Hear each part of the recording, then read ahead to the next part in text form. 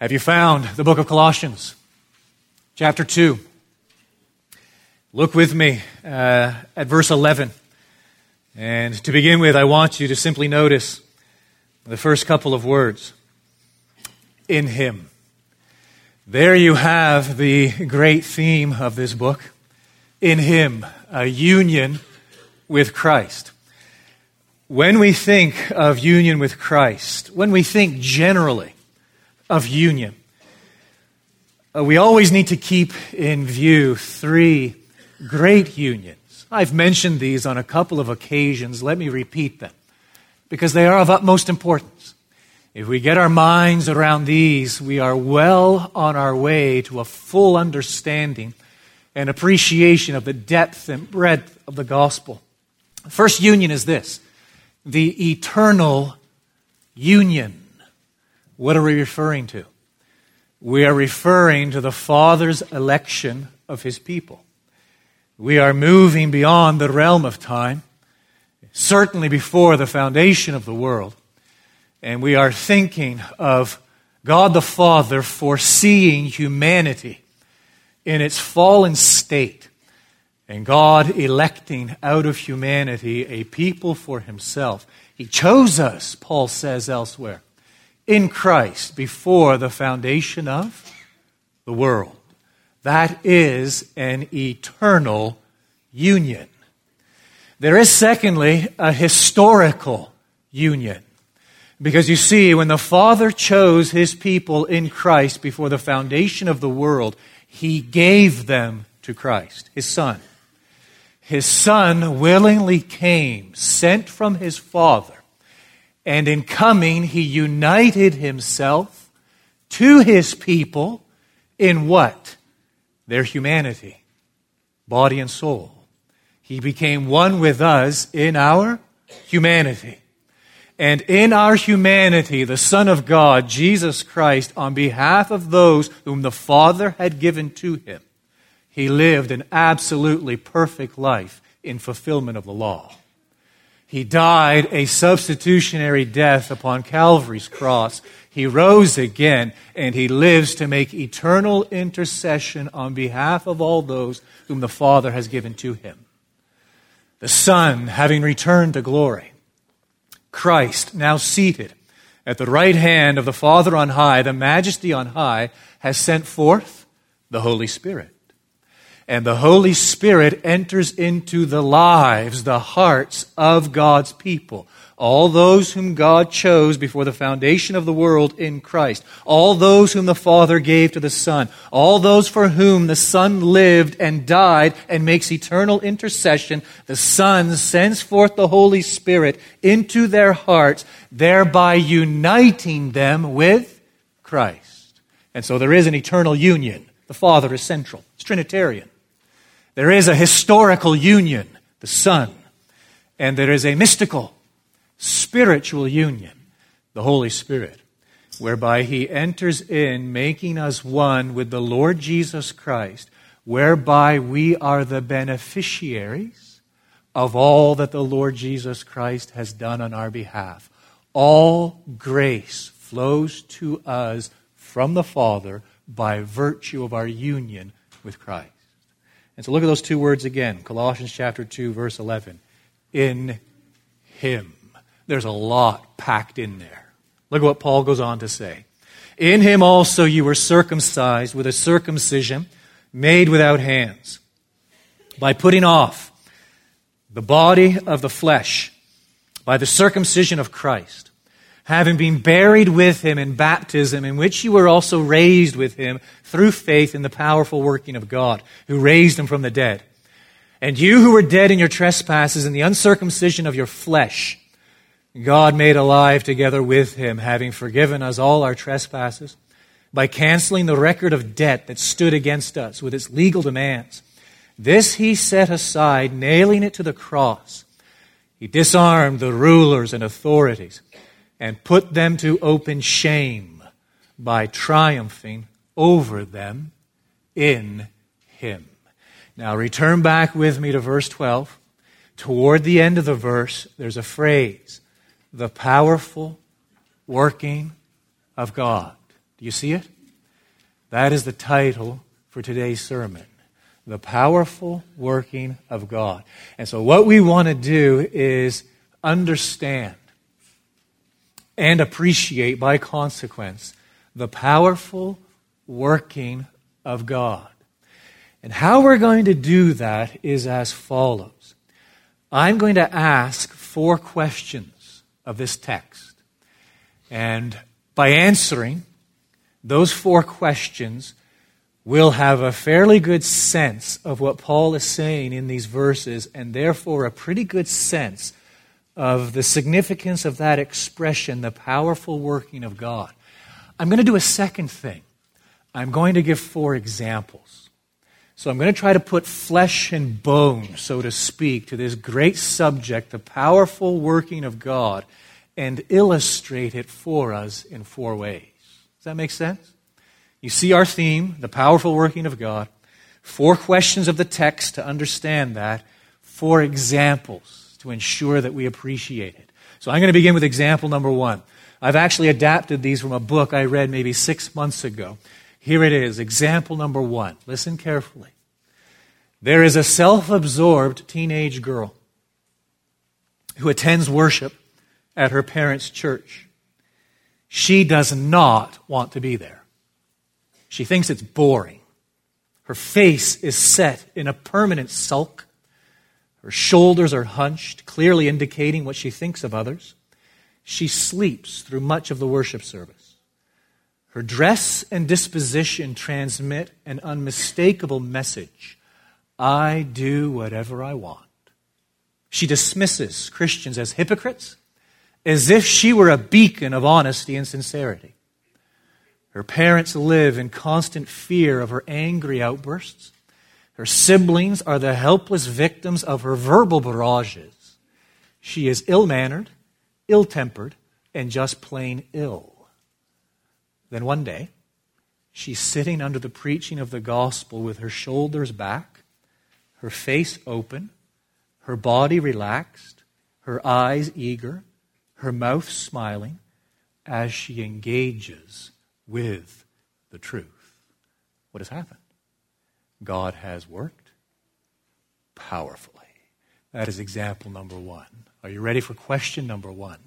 Here it is. Why did God institute circumcision? We have to deal with this. Why? Well, it's obvious if you followed along as I read the text. Look again at verse 11. In him also you were circumcised with a circumcision made without hands, by putting off the body of the flesh by the circumcision of Christ. Skip down to verse 13. And you who were dead in your trespasses and the uncircumcision of your flesh. So if we're going to make any sense out of this text, it's rather bizarre if you're not familiar with it. Circumcision? Where did that come from? If we're going to make any sense of this text, we need to answer that obvious question. Why did God ever institute circumcision? The answer is summed up in 3 words. Sign, seal, symbol. Did you get them? Can I move on? Or do I need to explain each? I think I probably need to explain each. Sign, seal, symbol. And so in the first instance, circumcision is a sign of God's covenant. And so God instituted circumcision. We read of it in Genesis chapter 17. He instituted with that great patriarch, Abraham. And he instituted why? Because he had made a promise to Abraham. In your seed, all the nations of the earth shall be blessed. And so he made this covenant with Abraham. He made this promise. And he gave Abraham a sign, circumcision. Why? As a visible reminder of the promise. It is a visible reminder of the covenant.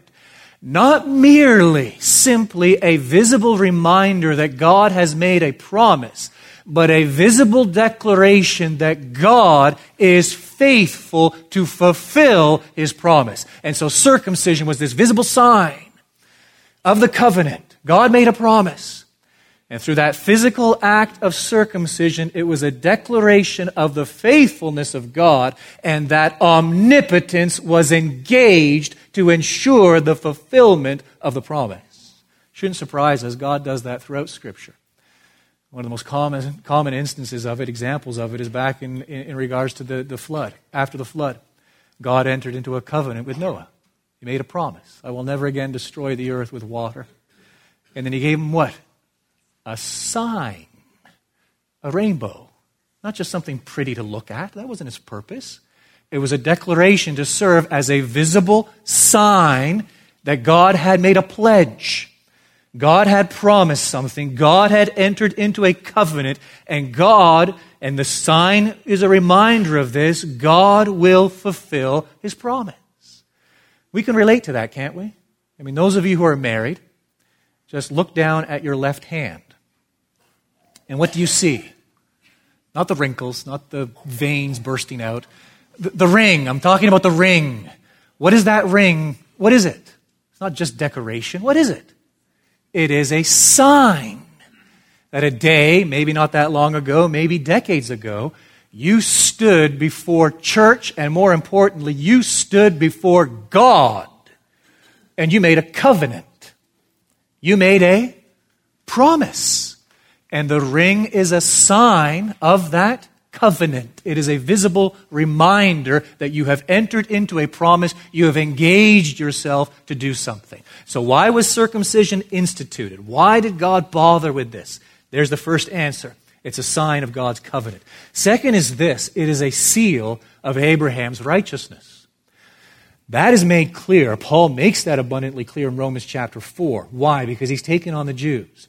And he's taking on those Jews who think they're blessed and privileged simply because they're circumcised physically. I'm circumcised, I'm a physical descendant of Abraham, therefore I'm one of God's people. Paul's point is simply this: nothing could be further from the truth. You are sorely mistaken. True circumcision isn't something that's external, it's something that is internal. Abraham, let's take Abraham, the patriarch, as an example. When was Abraham saved? When did God justify Abraham? While circumcised or uncircumcised? He's appealing to their own history. All of them know it. While uncircumcised. You see, his circumcision was a seal of his righteousness. As a matter of fact, his circumcision pointed back to his justification. And so where do we read of the justification of Abraham? Genesis 15. God gives him a promise. Abraham believes God. He takes God at his word. And God reckons it to him as righteousness. There's justification. Where do we read of his circumcision? It's not until Genesis chapter 17. And so circumcision is a seal of righteousness. It served that great purpose, again, as a reminder that in and of itself, it is a useless rite. It is an unprofitable tradition. It doesn't do anything. It doesn't accomplish anything. It doesn't work magically. There's no hocus pocus going on here. No, it points, and Abraham is the supreme example of this. It points back to his justification, and circumcision served that function of the need to be righteous, that is declared righteous in the sight of God. Third purpose was this. It is a symbol of spiritual renewal. It is a symbol of spiritual renewal. Moses makes that clear in Deuteronomy chapter 30. He declares that God will circumcise his people in their hearts. The prophet Jeremiah makes that clear. The prophet Ezekiel makes that clear. It's made abundantly clear throughout the Old Testament that the external, physical act, physical circumcision, actually was a symbol pointing to what? The need for spiritual circumcision. The need for what? The cutting off of the flesh. What is the flesh? In Scripture, the flesh is used by Paul primarily as a reference to fallen human nature. And so we hearken back to the garden.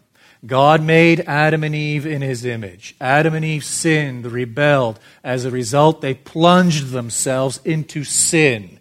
The image of God was corrupted. Human nature, body and soul, at that moment became what? Corrupt human nature. Fallen human nature. A darkened mind, a hardened heart, an enslaved will. Adam and Eve, they begat children. They had children. Those children had children. Those children had those children. And here we are all the way down to the present. And one characteristic has run from Adam and Eve all through their posterity. They have passed on, by virtue of procreation, what? A fallen human nature. Hence, the act of physical circumcision is what? Pointing to the cause of our depravity, our fallenness in sin, going all the way back to Adam and Eve, and how this is passed on perpetually from generation to generation. The physical act of circumcision declaring, look, something far more radical must take place here. A far greater surgery is needed. Not the removal of skin, not the removal of human bodily flesh, but the removal of fallen human nature. And so it is a symbol of spiritual renewal. Did you get those three? Sign, seal, and symbol. Are you ready for example number 2? The powerful working of God? I think you are. Here it is. There's a self-absorbed young man. He resents his family. He's convinced his parents don't know anything. It's inconceivable to him how they made it this far in life. He views his siblings as a perpetual nuisance, and they view him as a constant irritant. They're the victims of his emotional outbursts and verbal bombardments. The only thing he gets excited about is video games, movies, more video games and more movies. He attends church because he has to, but he dismisses the people as silly. He engages in a running battle with any form of authority, in school, at work, at church. He has a chip on his shoulders the size of Mount Everest. He is the epitome of arrogance, yet he is absolutely blind to it. Then one day, he begins to pay attention to what he hears at church, and the penny, kerplunk, drops. What was formerly bitter becomes sweet, and what was formerly sweet becomes bitter. He assumes responsibility for his actions. He demonstrates an interest in issues of consequence. His attitude toward authority undergoes a radical shift. His parents are totally confused by what they are witnessing. What has just happened? God has worked powerfully. Question number 2, we return to the text. We're clear now on why God instituted circumcision, sign, seal, symbol. Well, that leads naturally to this question. What is circumcision in Christ? Because after all, that's what Paul describes in verse 11. In him, that is in Christ, also you were circumcised. Now notice he gives a threefold description. In him also you were circumcised, description number 1, with a circumcision made without hands. Description number 2, by putting off the body of the flesh. Description number 3, by the circumcision of Christ. In verse 12, he describes that third description. What is the circumcision of Christ? And in verse 12, he speaks of Christ's death, burial, and resurrection. Did you get the outline? Did you get the content? What is circumcision in Christ? It is surgery. Just as physical circumcision is surgery, it involves a doctor and everything else, spiritual circumcision is surgery. And Paul has 3 things to say about this surgical procedure in this verse. The first is this: it is performed by the Holy Spirit. In him also you were circumcised with a circumcision made without hands. This isn't physical. This is spiritual. And it is a surgery, an operation performed by the Holy Spirit. Christ himself made that clear. And many of you have already run in your minds to where I am now going in John chapter 3. In his conversation with Nicodemus, Nicodemus comes to him. And he's perplexed. He has some deep questions. He's working through things. And in the course of that conversation, that discussion, Christ declares to Nicodemus, unless you are born again, you cannot enter the kingdom of God. And to remove any doubt, he goes on to declare, unless you are born, right, of water and of the Spirit, you cannot enter the kingdom of God. What is Christ doing? It's very simple. What he's doing is simply comparing physical birth and spiritual birth. We have many things in common, as right here. One of the things we have in common is this. We were all born. Another thing we have in common is this. We contributed absolutely nothing to our physical birth. We didn't ask for it. We didn't go seeking for it. We didn't arrange for it. We were simply, boom, one moment, born. That is the comparison Christ is making. The same holds true when it comes to this spiritual birth, this spiritual circumcision, this radical surgery. It is performed by the Holy Spirit. You don't get it.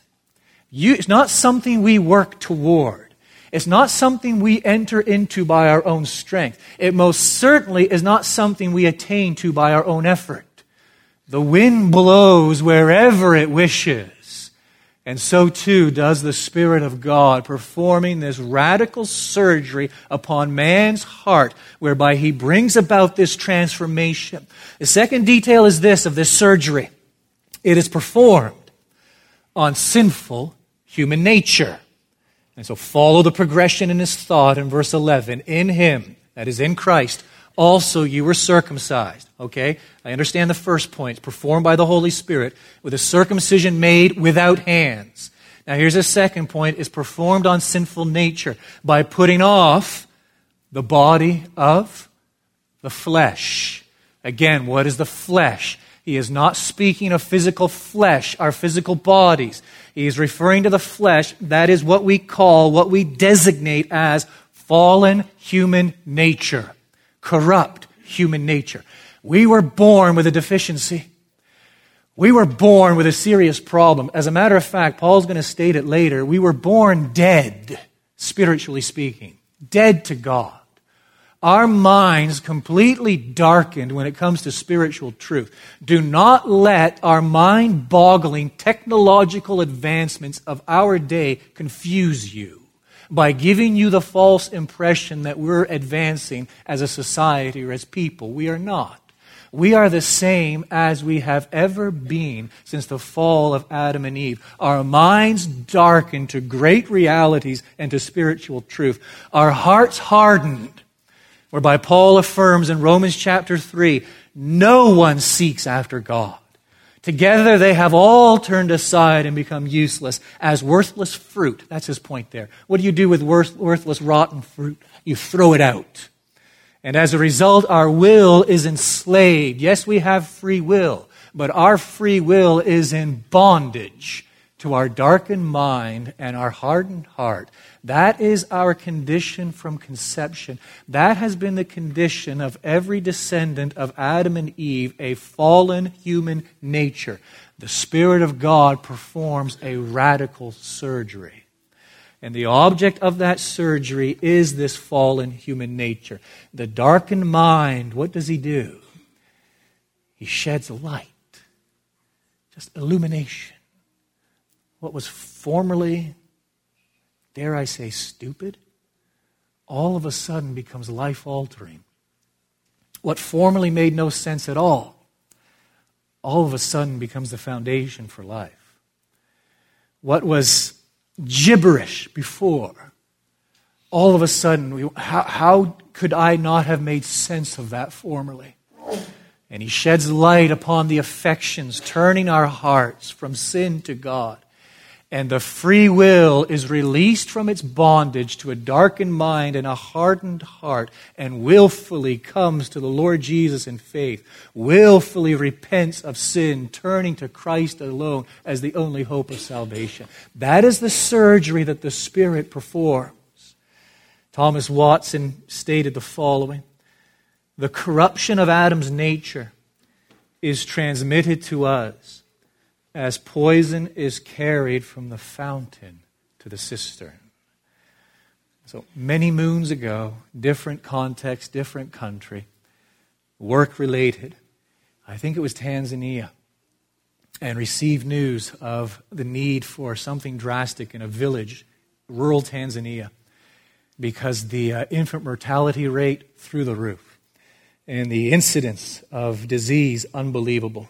they discovered that these diseases were waterborne. They were contracting them from the river.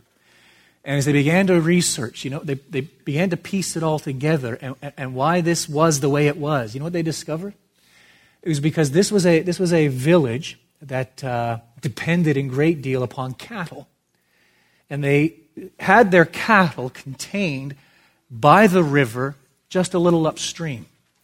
And the cattle were always in the river, defecating in the river, making a mess of the river. The water would then move downstream, carrying everything with it, all these waterborne diseases, and the effects upon people as they drank of that water. See, that's our condition.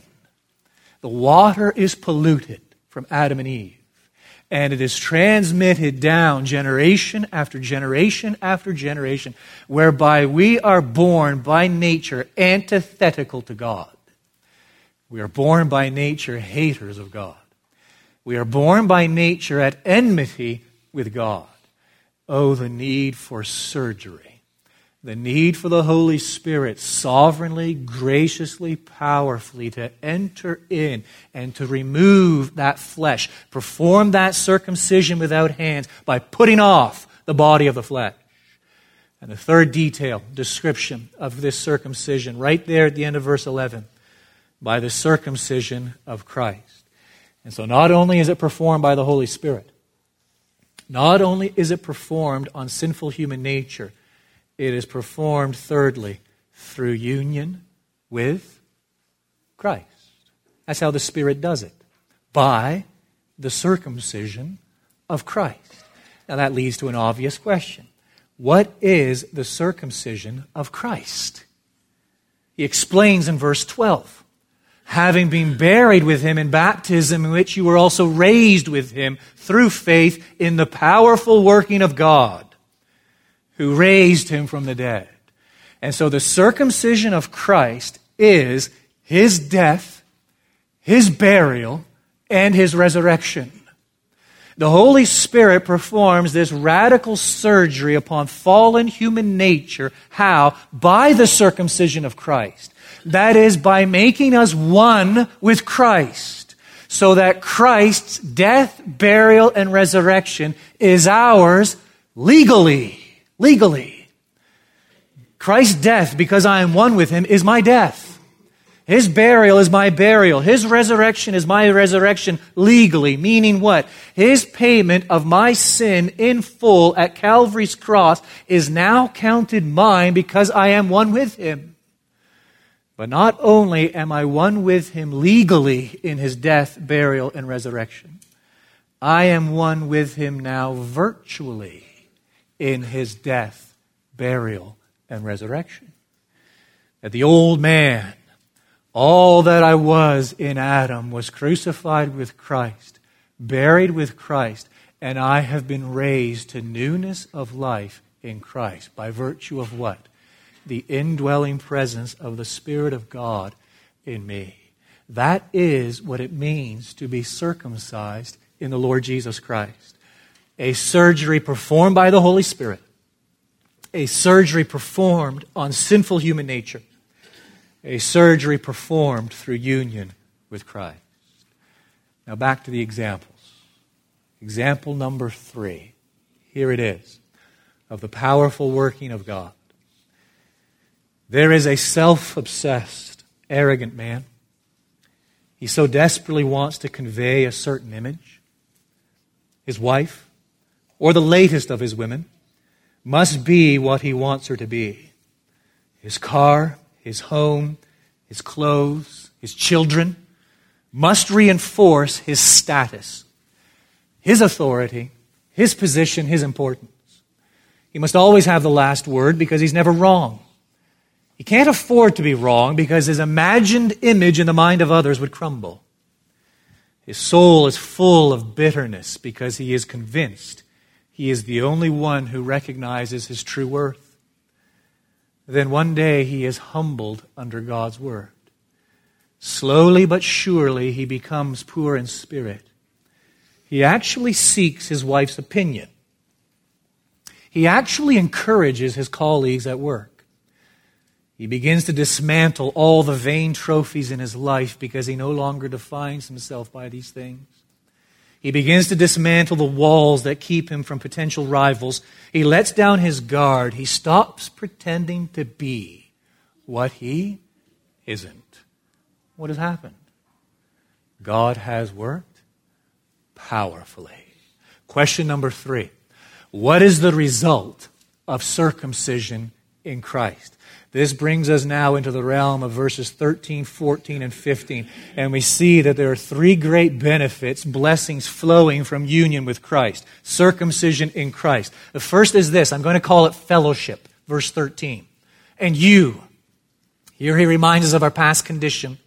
You were dead in your trespasses and the uncircumcision of your flesh. So again, that's fallen human nature, sinful human nature. But what did God do? God made us alive together with Christ.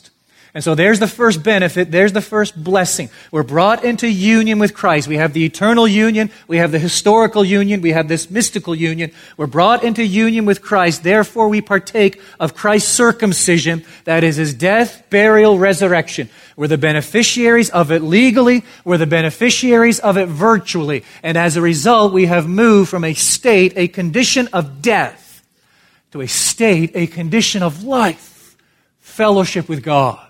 Communion with God. God becomes ours. Our life becomes intertwined with His. His wisdom is now ours to direct us. His power is now ours to preserve us. His grace is ours to forgive us. His love is ours to delight us. His justice is ours to accept us. His faithfulness is ours to encourage us. His majesty is ours to render us glorious. His joy is ours to satisfy us. This is life. Now, I made a comment last Sunday. I think I repeated it a couple of times. And I was intentionally trying to be not controversial. I was intentionally trying to get us to think. And the comment was something like this, to this effect. We are as close to God as we're ever going to be. And that I never want to hear anyone ever talk again about not feeling close to God. 1 or 2 of you dared me on that this past week, but that's fine. My point was this. By virtue of union with Christ, we are filled in Him. By virtue of our union with Christ, we have life. By virtue of our union with Christ, we are close to God. That doesn't change. By virtue of our union with Christ, we are in fellowship with God. It doesn't change. By virtue of our union with Christ, we are in communion with God. But how do we often speak?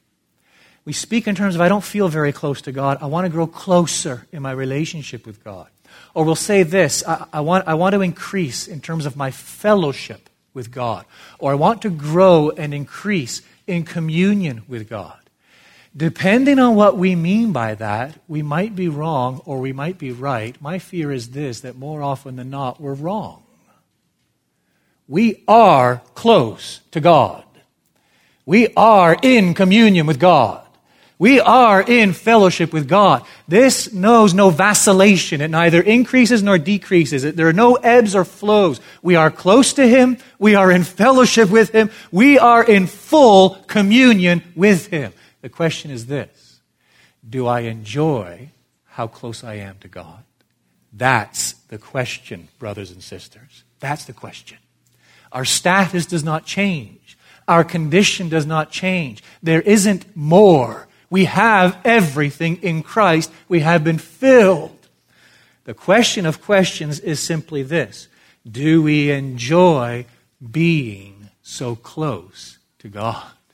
Are we living in the daily reality of what we are and what we possess in the Lord Jesus Christ? Fellowship. Second blessing is this: forgiveness.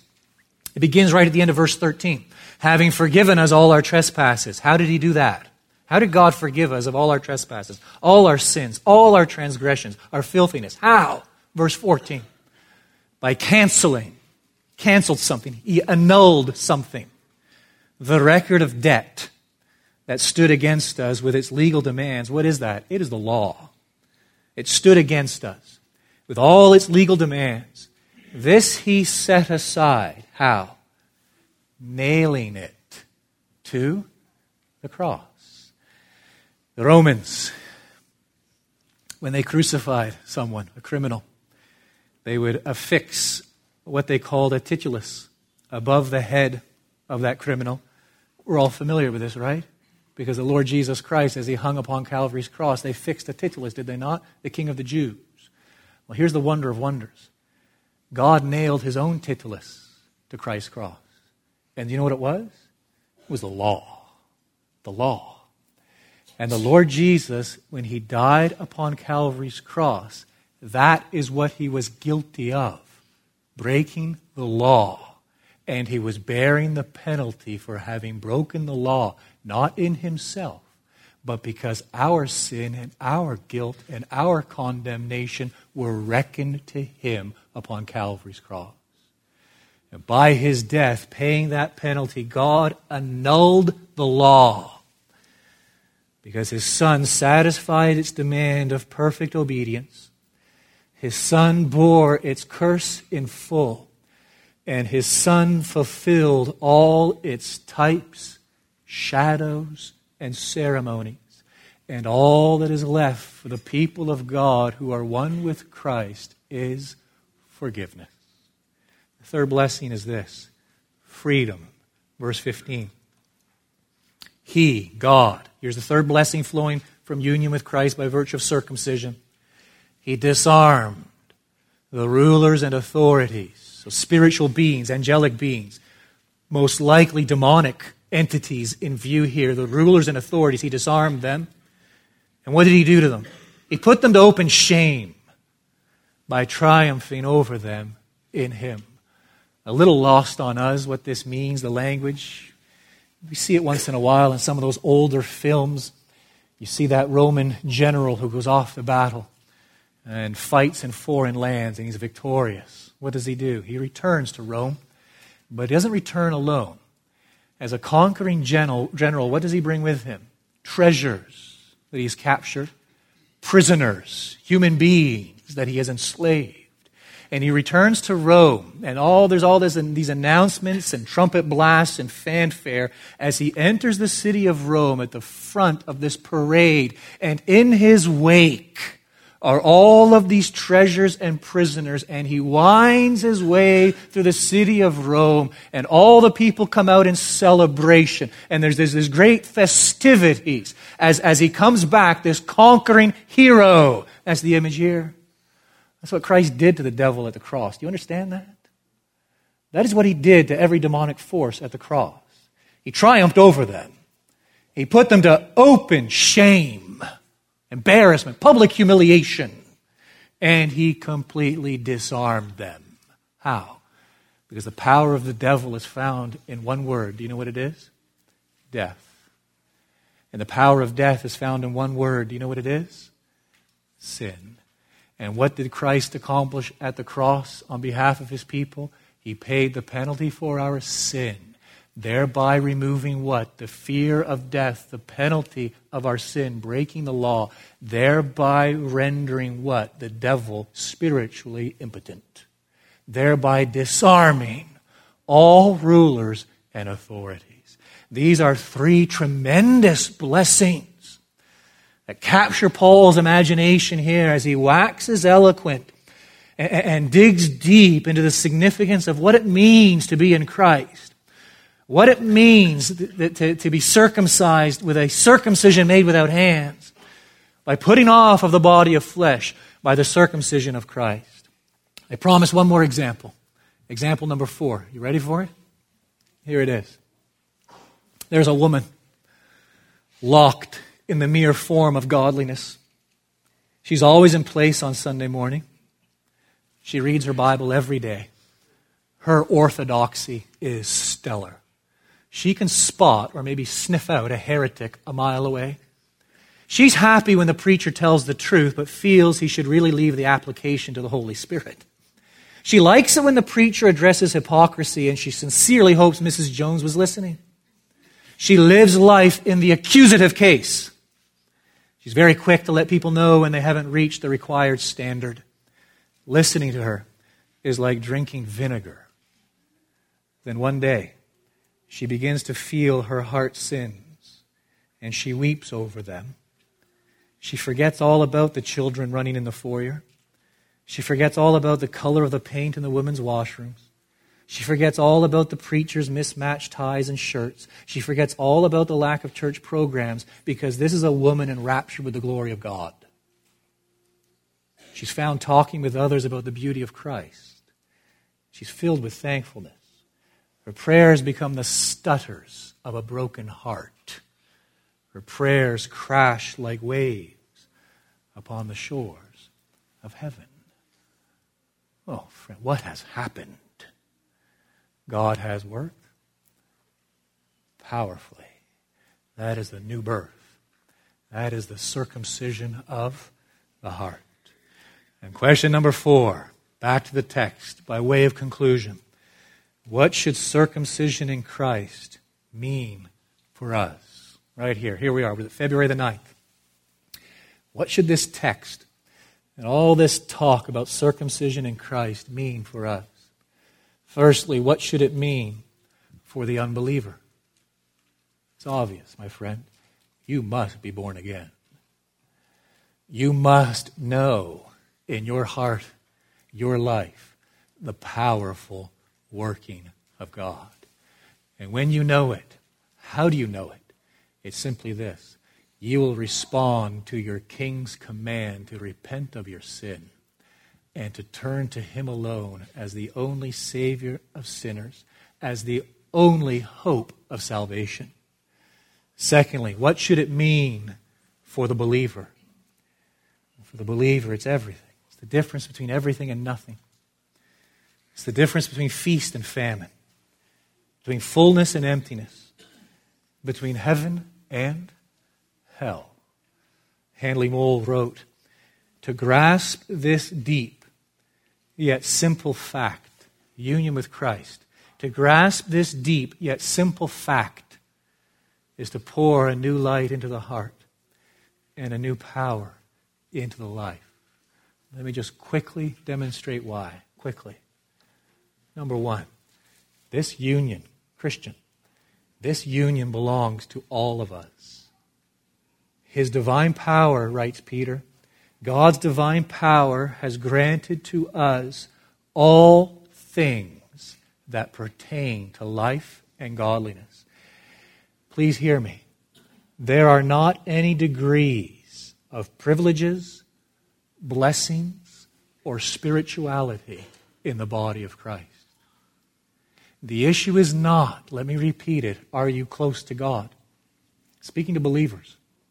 The issue is not, are you increasing in fellowship? The question is not, are you growing in communion? You are close to God. You are in fellowship with God. You are in communion with God by virtue of your union with the Lord Jesus Christ. The question is simply this: am I living in the reality of it? Is this what pleases me above all else?